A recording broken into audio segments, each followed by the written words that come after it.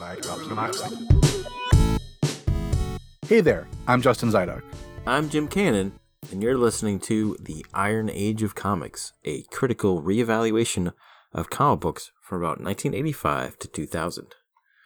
Well, it turns out January's got an extra Wednesday in it that throws off the way that we schedule our regular episodes. And when this happens, we like to throw in a little bonus episode that sort of plugs the gap.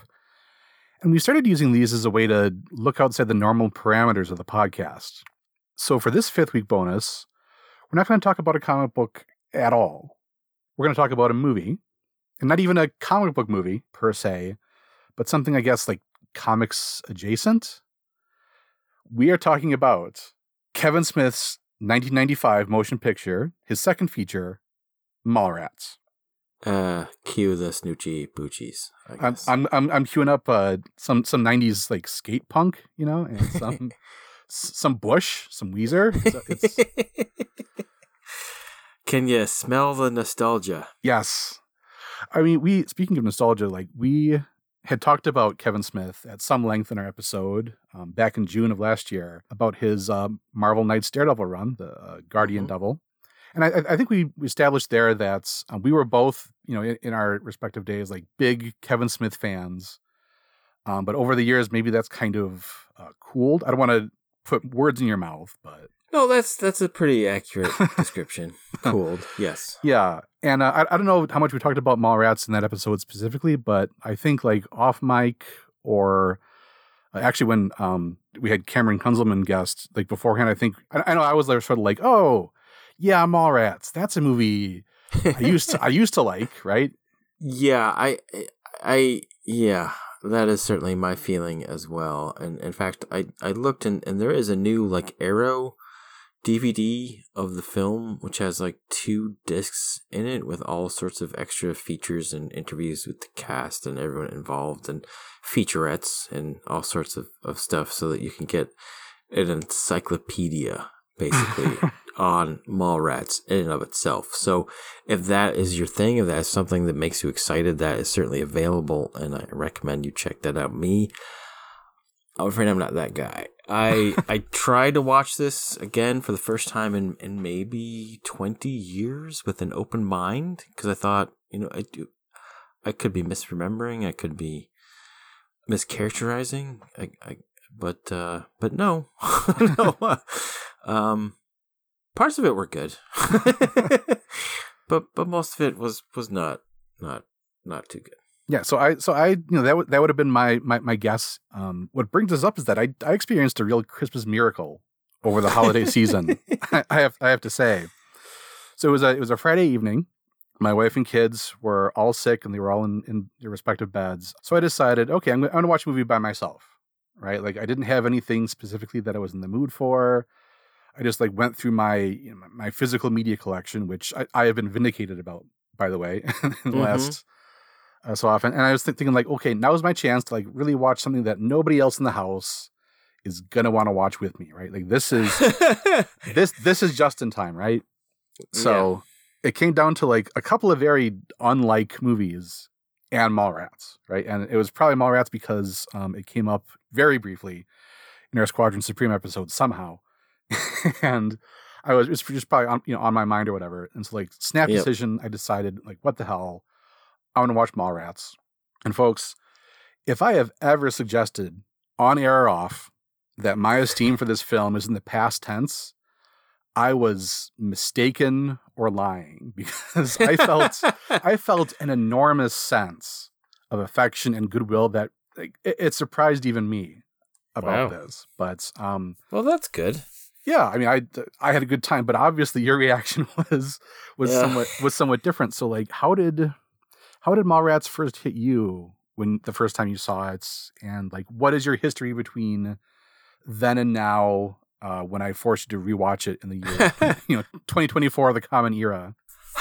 Well, you didn't force me. I could have pretended to watch it. And still said most of the same things here, but no. So I entered willingly in a free mind. I saw Mallrats probably for the first time on DVD in 1996. I know for sure I never saw it in the theater. but I was right around the approximate age of the characters in the film and the approximate mindset as well, to be sure. And I loved it. I thought it really captured the sense of humor and general cheerful stupidity of my friends and I. Plus, all the comic book talk and the Stan Lee cameo is pretty awesome. And, malls used to be a thing for sure. But I guess when I soured on Smith's oeuvre, for the most part, I never went back even to the stuff that I liked, like Clerks or Mallrats or any of the other stuff that I had fond memories of. I guess I just wanted to leave those fond memories alone. And you ruined it, Justin. Dredging those up, yep. Yeah, no, I'm just kidding. But, wow, I'm apparently the ship of Theseus or something because, well, I am the same Jim Cannon in theory. Everything that loved this movie when I was 21 has been replaced by something that is not that easily impressed. I don't regret watching it. I'll let you know that. But I don't think it was a good movie, no. So this was big in my friend group too at the time. My buddy Josh actually had a reproduction of Brody's shirt, the one with sort of like a fuzzy sort of face on it, and yep. That was the most jealous that I think I've ever been of another person's wardrobe. Just like, because now I can't buy that shirt, right? So, right, yeah, because he did it first, and if you did it, then you'd just be copying your friend and not copying Brody. Clearly not okay. So yeah, people have either seen this or not seen it, and maybe that doesn't make a whole lot of difference. But I'm going to do like the super basic plot summary. So you have T.S. and Brody. They are two dudes in their 20s, their early 20s, who get dumped by their girlfriends, Brandy and Renee, on the same day. They go to the mall and discover that's where Brandy's disapproving father is taping a dating game style sort of game show where Brandy will be like the bachelorette, right, to be auctioned off. And Renee is also at the mall with a new dude who is a jerk and who is also Ben Affleck before he was famous. Yeah. Yeah. And hijinks ensue, right? And sure, they sure do. So before we get into like the whole mess of stuff here, there's like one complaint that I need to get off my chest, and it's about Jaws references in this movie. Mm-hmm. So Brody is named Brody, like Brody in Jaws. Yep. T.S.'s last name is Quint, like Quint in Jaws. Brody's last name is Bruce, like the shark or whatever. So like this is fair game, right? Like Kevin Smith likes Jaws. I like Jaws. I recognize the reference. But when you actually mention Jaws, the movie in the movie, right? Like because they're talking about like, oh, yeah, we're gonna go to the Universal tour when Jaws pops out of the water. Yep. I don't want to say like it broke my immersion, like in Mallrats, but it was like you can't name everybody after the characters in the movie and then talk about like, hey, this movie that exists, which coincidentally has all of our names in it. Maybe that's why they think it's the most romantic thing they've ever heard. Right. It's like our entire lives were patterned off this movie. Yeah. So, okay, now I've got that. I got that off my chest. That is that is the only negative thing that I have to say about this entire film. But yeah, so the reason that we're talking about it on what is a comic book podcast, right, is that Brody, the possibly the main character, we'll talk about that. But he's a comic book fan and he makes comic book references. And this is a movie that came out in 1995, and to repeat a point from the Daredevil episode, like there were no Marvel movies when this came out. There were no X-Men movies. Even Blade was a couple of years off. The Marvel characters didn't really just have the same cultural reach outside of comics where, on Seinfeld, like Jerry could talk about Superman and, a mass sitcom audience could understand the broad strokes of that. So like to have a character like Brody, like mention Wolverine or the Fantastic Four or whatever, like this was sort of niche stuff at the time. And then like there was like young me, right, watching this and like feeling seen.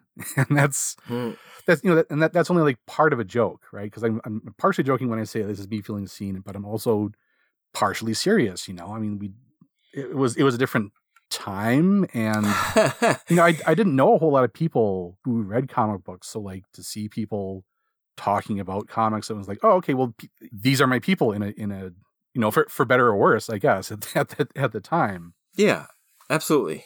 Yeah, one thing that I really like noticed here is that the specificity is what makes the jokes work, I think, because like there's a bit where Brody is talking about all the stuff that Renee still has at his house, and one of them is Punisher War Journal number 6.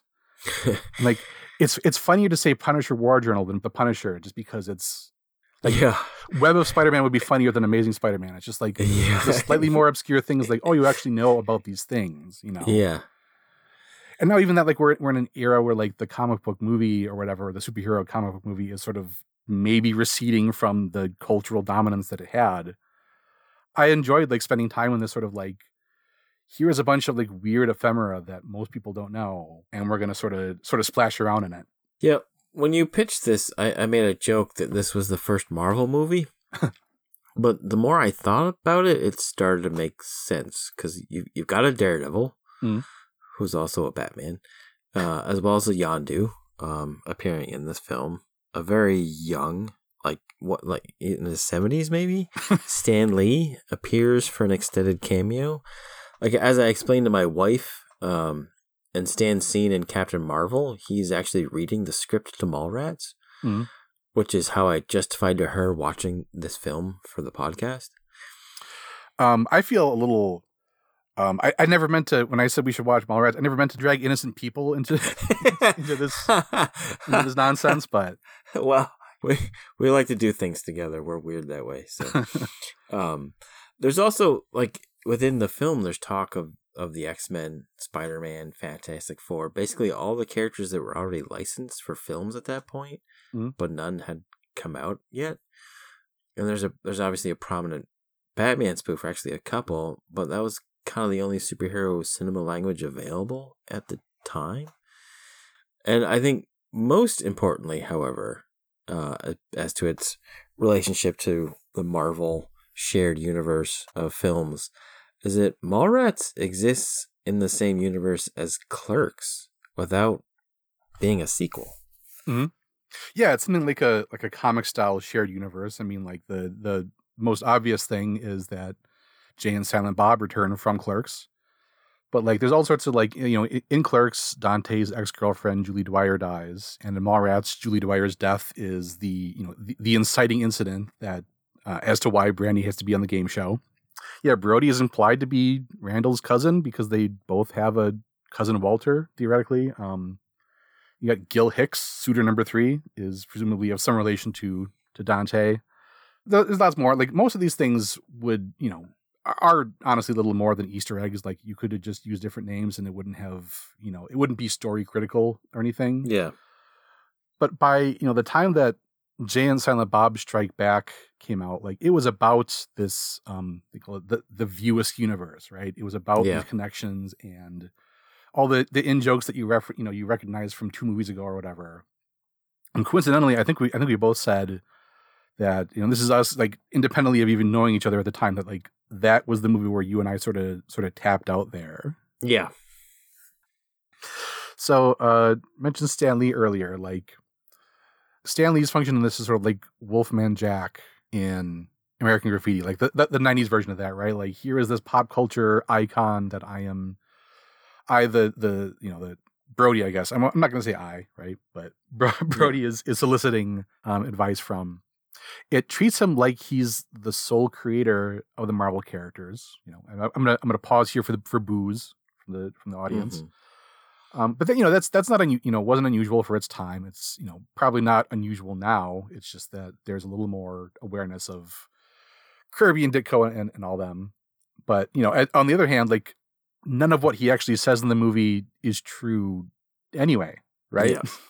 Because he gives this big monologue about how the characters that he created, I'm going to put created in quotes, in air quotes, that they were all like vehicles to work through his, big heartbreak and emotional loss that he was feeling. And I, an intellectual, am chuckling because he was married to the same woman since 1947. So, well, yeah, I mean, I knew this when I first saw the movie, and like Brody should know this too, right? Yeah, well, Brody would also have known to mention Jack or Steve, but you don't intentionally try to make things awkward on set with your biggest star. So, you know. Yeah, I guess that's the real world thing. In the logic of the movie, I just think that Brody is that fake comic book fan that we've been hearing about. we need to gatekeep him out of the fandom, I think. Is what I think we're taken away from that. But yeah, so on that note, like here's an important View Askew universe canon question. Because I know how important headcanon is to you. So this whole story about like, oh yeah, like Doctor Doom is a metaphor for my feelings about this breakup. Yeah. Keeping in mind that like the Stan Lee in a movie is going to be a fictionalized version of Stan Lee. Yeah. Is all that stuff true for the fictional version of Stan Lee from the movie? Or is the fictional version of Stan Lee also just making stuff up to get through to Brody? Do you think? Because it's Stan Lee playing Stan Lee, I think he's lying through his teeth. Like if he had somebody else playing Stan Lee, maybe. But because it is the Stan Lee, I think he's lying. He even says like he used the Vulture's soliloquy from like Amazing Spider-Man number 63 or whatever. I think the bigger question, honestly, is how did T.S. get Stan Lee to take time out of his busy day signing comics at the local comic store to offer words of inspiration to this idiot man-child? Like, what did he do to get Stan to do that? To put up with Brody for more than 5 minutes? No, I know. It's supposed to be, lovable. Uncle Stan always has a moment for his diehard fans that don't actually know the intricacies of his life story, but right. Yeah. So let's talk about the merits of the thing as a film, right? Because this is your sticking point, right? Is that it's perhaps not a good movie by any objective metric, whatever arcane standards. So this is a movie that like, this got like terrible reviews, right? Yeah. In its time, Clerks, Smith's first movie, was considered pretty cutting edge for the time. It tapped into this sort of, the Gen X zeitgeist when people really cared about tapping into the Gen X zeitgeist, and it was shot in a very striking way. It had, more blunt dialogue than, you could see in a mainstream film. It was really seen as like, this isn't, like at the time it was like, this is an exciting new voice, right? Kevin Smith. Mm-hmm. And Mallrats was received as not up to that potential that was seen. So here is a quote that I dug up from Roger Ebert. He says, quote, "It's sad really to see the iconoclastic characters of Clerks trapped inside such a conventional assembly of cliches. Clerks spoke with the sure, clear voice of an original filmmaker. In Mallrats, the voice is muffled, and we sense instead advice from the tired, the establishment, the timid, and other familiar Hollywood executive types." End quote. So, not to like disagree with Roger Ebert on the subject of film, right? Because, but like, is that giving Clerks too much credit, in a way? Maybe. I don't know. Like, I haven't seen Clerks in even longer than I've seen Mallrats, I think. But, just based on the guerrilla filming style and the earnest unprofessionalism of the whole thing, it was at the very least an honest piece of work that came directly from Smith. I mean, like, he made that in his off hours. He financed it by selling his own comic book collection. I mean, it was in black and white, not out of any artistic decision, but because those were the cameras he could afford. Right. So, for good or ill, that is 100% Kevin Smith's artistic vision there on the screen. And that is worthwhile, whether you agree with what those characters are saying or what the film says or not. Like that's pretty interesting. And that's how he made his splash and how he got the money to do Mallrats. But I think the criticism of Mallrats is trenchant and perhaps justified from the expert eye of Senor Ebert. Because I think had Smith the means and the power, I don't think he would have shot Mallrats in Minnesota, for example. Like, there's obviously on some level people making decisions for him, and because this was his sophomore effort, and because he didn't know the business as well then as he does now, I think he probably was kind of pushed around a little bit on Mallrats. But yeah, to that effect. So when Universal or came up to Smith and was like, we want to be in the Kevin Smith business, right? Yeah. So this is what Kevin Smith always says, like this is what they asked for, is that they asked for a smart Porky's, right? Like the movie Porky's and like sort of a hipper, a Gen Xer version of Porky's. And I do feel like, Mallrats is shallow, right? I mean, I don't even think that's a complaint. I think that's just what it is. I think that it fulfills the brief of like smart Porky's. There you go. Well, I guess that assumes that such a thing could possibly exist, but or should, or should, yeah. But I mean, as far as that goes, yeah, I could see that, sure. And so I'm thinking about like just how Clerks gets its sort of cachet from just like it seems real, right? And like looking at it, Clerks is pretty cartoony, for as much as it had this sort of like aspirations to this sort of like verite style, like it's full of sketches, Yes, that is true. There's like the terrible video customers, right? The big sign behind them. Where's the thing that I'm looking for? That is very cartoony. I think Mallrats is much more cartoony, but that might be because he had an actual budget.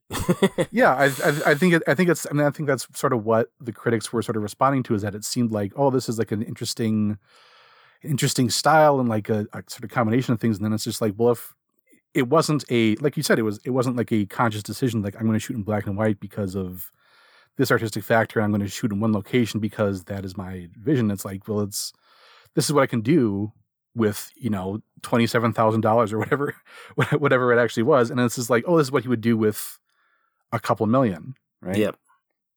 So I was just talking about like this not being a very deep movie. I actually, this is like a totally new thought that I had the other day. This is brand new. I want to run this by you, actually. Okay.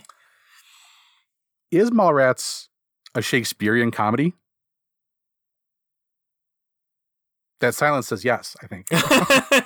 No, that silence is me registering those words in that order. Okay, here's dirt. I have a list of things that I've written down. Okay, you got the lovers. Yep.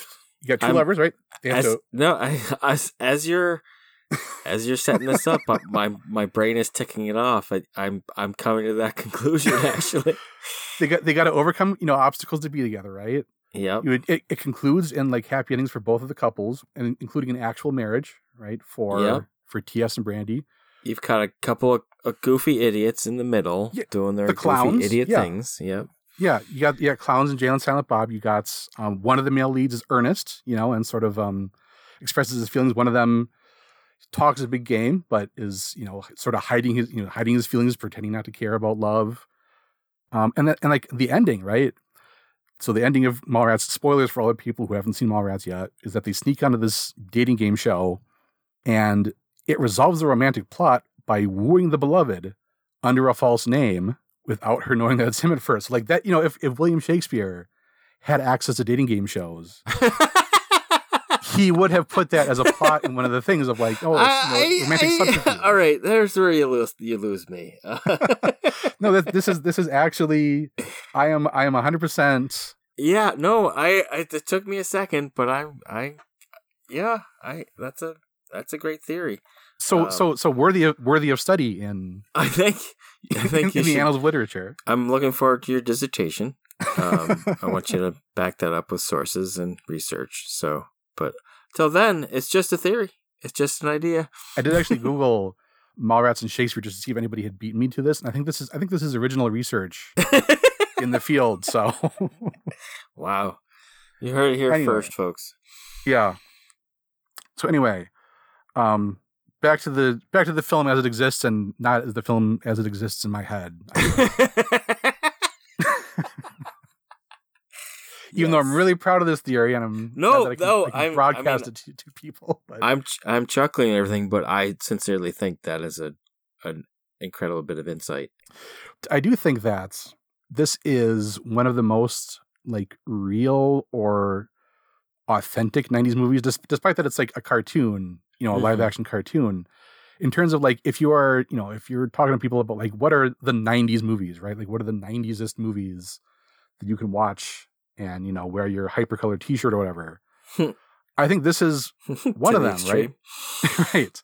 Because like, if people will often cite like Clueless or something, right? And that wasn't like what the 90s were like in real life or like for most people. I mean, even in the logic of the movie, that's for, a certain upper class, California set. Like, this is not a glamorous movie. This is what people were actually wearing in the 90s. Like what TS wears, with that sort of like long sleeve shirt and the flannel around his waist. Yeah, I wore that. My outfit for most of that decade. You, me, and thousands and thousands and thousands of other white kids, right? That was the uniform.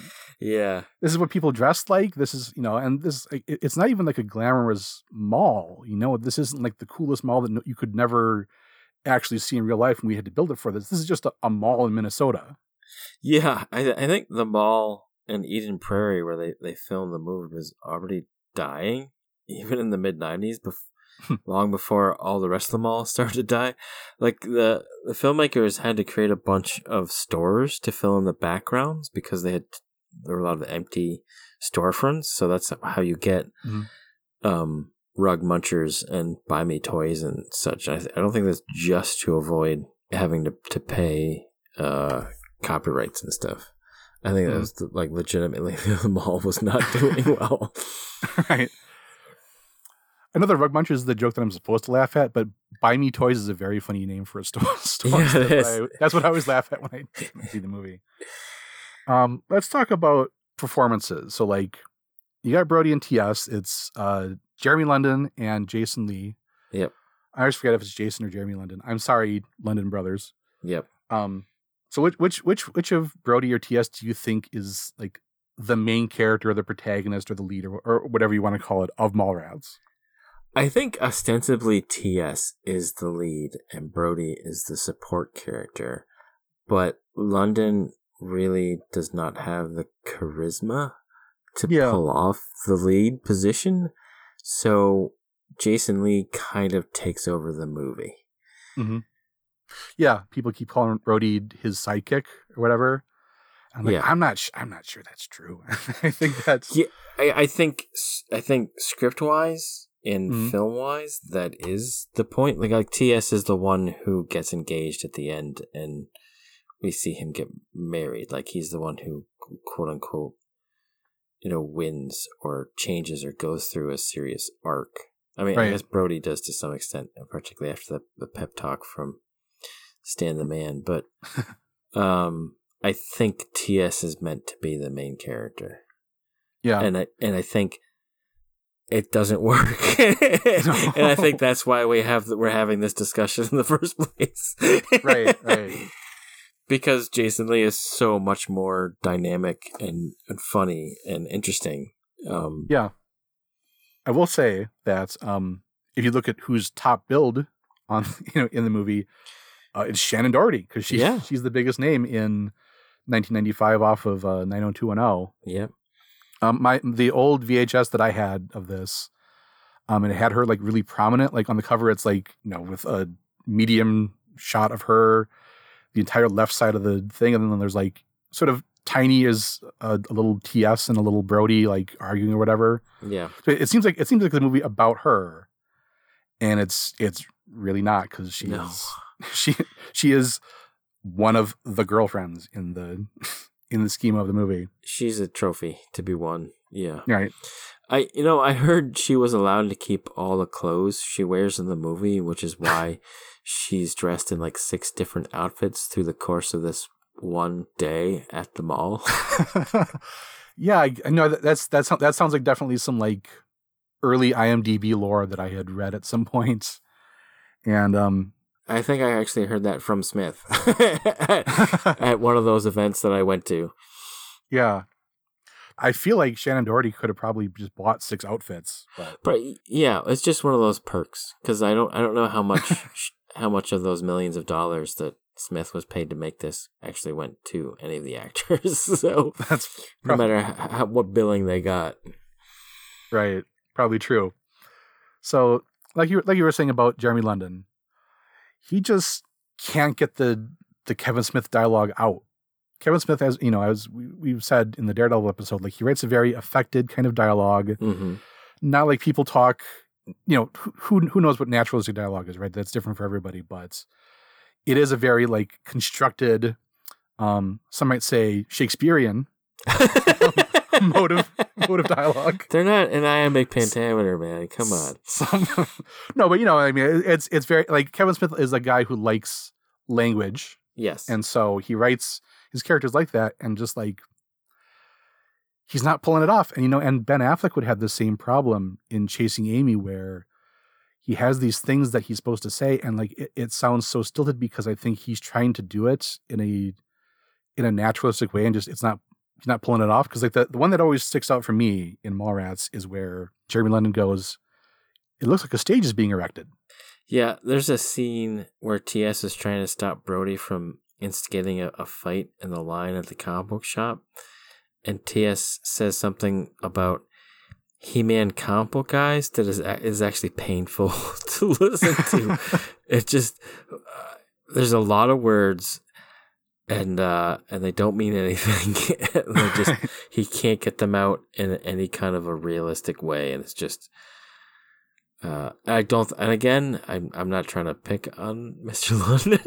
No, I don't think it's his fault. I think I think it's the writing, unfortunately, in that scene.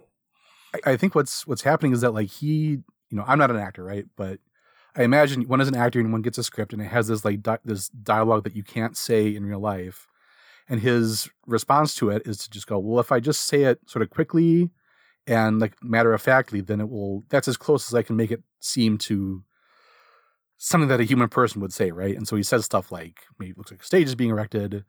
How does that Junior Masters and Johnson know about whatever, right? And he just sort of like blurts it out. Yeah. Whereas, right.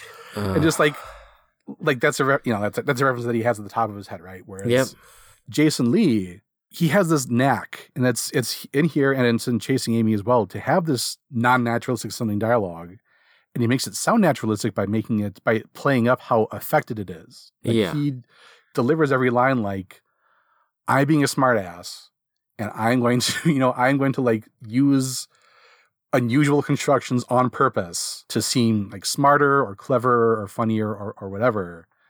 And it makes sense that like, oh yeah, this is the guy who talks like that. Like this is the guy, you know, who shows up and he talks about, you know, he would say like, oh, it looks like a stage is being erected. And it's like, this is how he chooses to express himself. Yeah. And he also, his other trick is to just raise the volume by somehow projecting more. He can get this goofy, unnaturalistic dialogue to sound like, you know, he's already doing a voice. So, right. Yeah.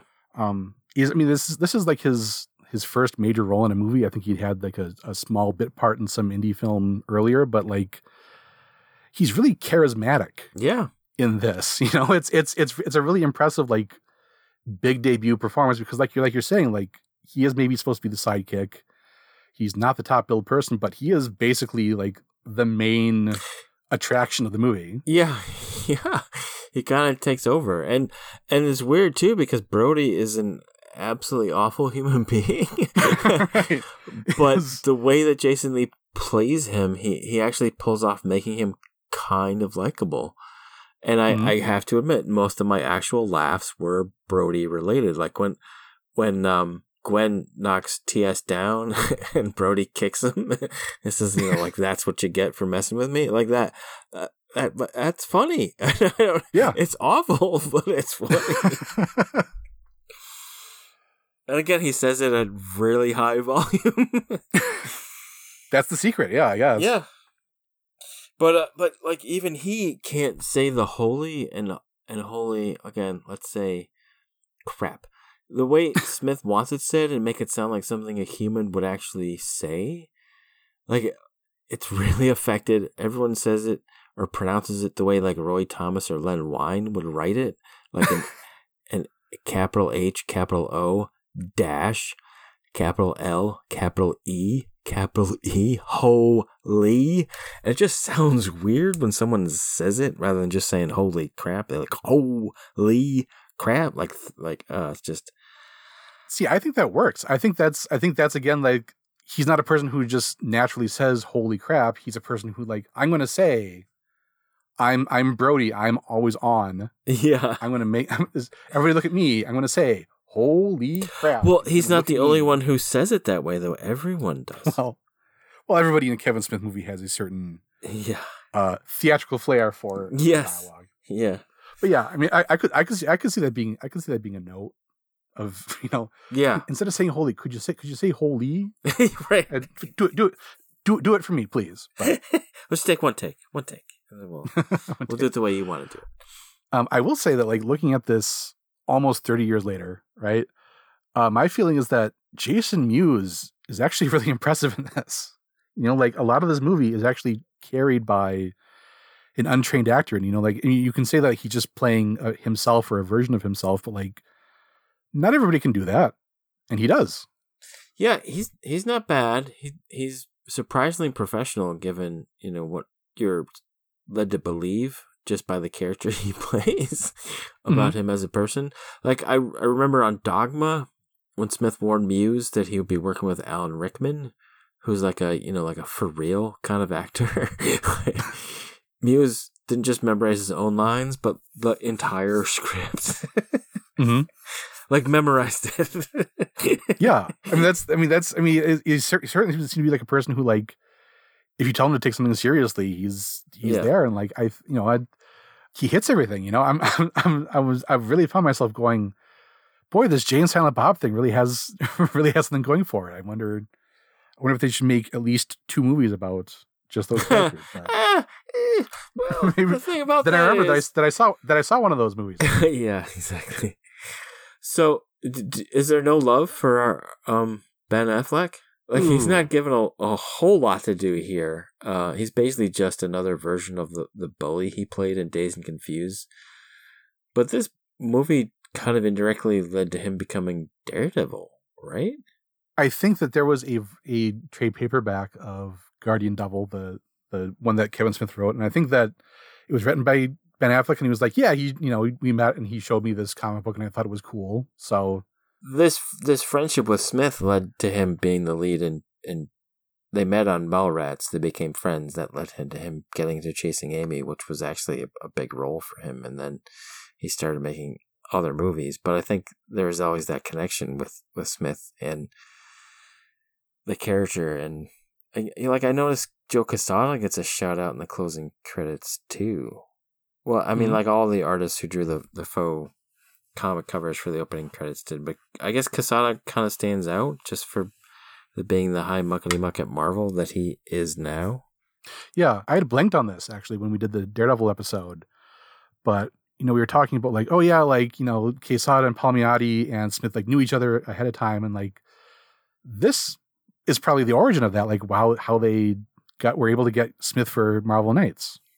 Yeah, right? well, yeah, probably. I mean, a pre-existing relationship because he got Quesada and Palmiotti to do a cover for his movie, so then they call him up when the Marvel Knights thing happens. Like that sounds like a plausible chain of events to me. Mm-hmm. And that, by the way, we should just mention like that. As comic book fans, like that was a really cool opening sequence where they have like characters from the movie and they're drawn by like real comic book artists, right? Which movies don't always do. If you ask the prop department to come up with comics, they'll do it, and it won't look like a comic that anybody's ever read since 1963 or whatever. And they're parodies of existing comics too. So, but I mean, like they're done by they got there's J. Scott Campbell in there. There's Jay Lee. There's Brian Stelfreeze has a cover. Like there, yeah, it's like a lot of the hot people at the time. Like, yeah, I'm sure that was, I don't know that it was a huge paycheck, but I'm sure that was a nice thing for everybody involved there. Having a little bit of Hollywood money behind your art gig. Yeah. I own the soundtrack to this on CD. Uh-huh. And I just want to say for the record, because my brother might actually be listening to this and he cares about this. The best Weezer song is Suzanne, the song that plays at the end of this movie. I have feelings about this.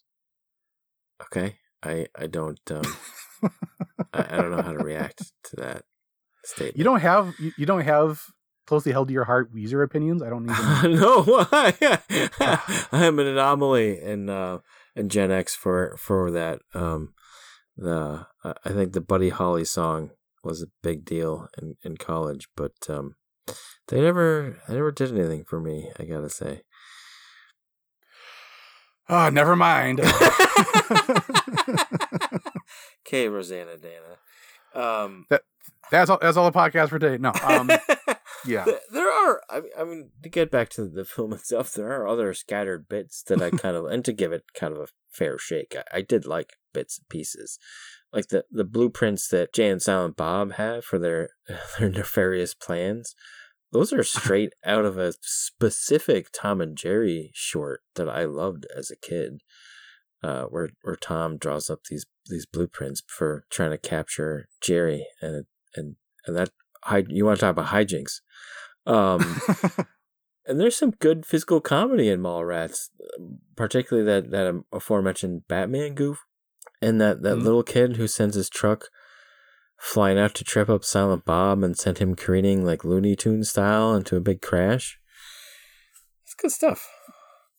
I also liked Willem, and the magic eye picture. That whole thing is very silly. It involves a line that I still quote, actually, to this very day. You know, a schooner is a sailboat. I still say that sometimes. Usually around, schooners. But likewise, I've always liked the line from the game show producer, who's played by the film's actual producer, Scott Mosier, which goes, "You called down the thunder? Well, now you've got..." I can't even say it without laughing because it's just so silly. And I think Joey Lauren Adams mostly comes through unscathed as a sort of alternate version of the character she ended up playing and chasing Amy. Yeah, I mean that's kind of a thankless role, right? But yeah, she does do the again the affected Smith dialogue. Like she sells it as someone who's like, I'm a person who chooses to talk like this. Yeah. Right. And that sort of makes it sound right. It is funny that she has this like whole speech to when she meets Brandy, who, she's broken up with TS, and she gives Brandy this whole speech about like, TS is a really great guy. And, if I, I'm sorry, I guess in some way I'm sorry that things didn't work out between us or something. And I guess we have to take her at her word, because like we never see any positive thing that TS does actually in the movie, right? Yeah, like Gwen is showing by telling. Like that's the thing. So yeah, we talk about how odd it is that we never actually see TS and Brandy or Renee and Brody as functioning couples. Like we're just kind of supposed to be on the boys' sides, even though they're clearly terrible partners. Brandy and TS have a cycle of breaking up and making up, and that's not really a recipe for a long-lasting relationship, no matter how romantic the Jaws exhibit at Universal Studios Florida might be. And Brody is just a nightmare of narcissism and codependence. like he's terrifying. And I guess, as you said, Mallrats is just an attempt at making a quote-unquote smart Porky's. It's just something to make the kids go to the pictures on a Friday or Saturday night. But I don't think that means necessarily that these things have to be bad. Mm-hmm. But I guess I also didn't see all those red flags when I was in my 20s watching this. So, it's entirely possible that Smith and company may not have realized how poorly they were representing their main characters at the time either. And I guess I have to go back to my episode 0 mantra, like in a truly progressive society, everything ages poorly. And ultimately, I think Mallrats has not aged all that well. I think you're right that it is a snapshot of the 1990s. But I think not a very flattering portrait. Well, no, and I mean, I feel like the fundamental message of almost all media in the 1990s, whether that's movies, whether that's TV, whether that's anything, is just that romantic relationships are terrible. but you have to be in one, or you're going to die alone, or you're going to be a loser, or something, right? It's going to be like, hey fellas, you need to get yourself a girlfriend, but you're probably not going to like her. She's going to nag you and turn you into something else. Yeah. I mean, Clerks, which is the one that critics said was the good one, the end message of that is that it was Silent Bob, his words of wisdom is that oh, she seems cool because she made you lasagna. Most girls just cheat on you. I was like, is that that's this is the future that was set before me. Yeah. This is how it's going to be, right? Yeah. Well, write what you know, I guess. Right. So, yeah, I mean, this is full of funny moments, and I think when I'm watching this, right, I'm like, that's enough for me. It's if it was trying to do more, I think the fact that the plot is so perfunctory just sort of tells me I don't really need to get, I don't need to get too invested in thinking that this is a thing. So I'm just here I was there for the jokes. I love the snapshot of here is when knowing about Wolverine was a weird thing to know about. And you had to explain to your friend that he's got these 3 claws and they come out of his hand, and in 5 years from now there'll be a very tall Australian man, very handsome, and he'll play this guy, but he's actually really short and he's kind of weird. So yeah, I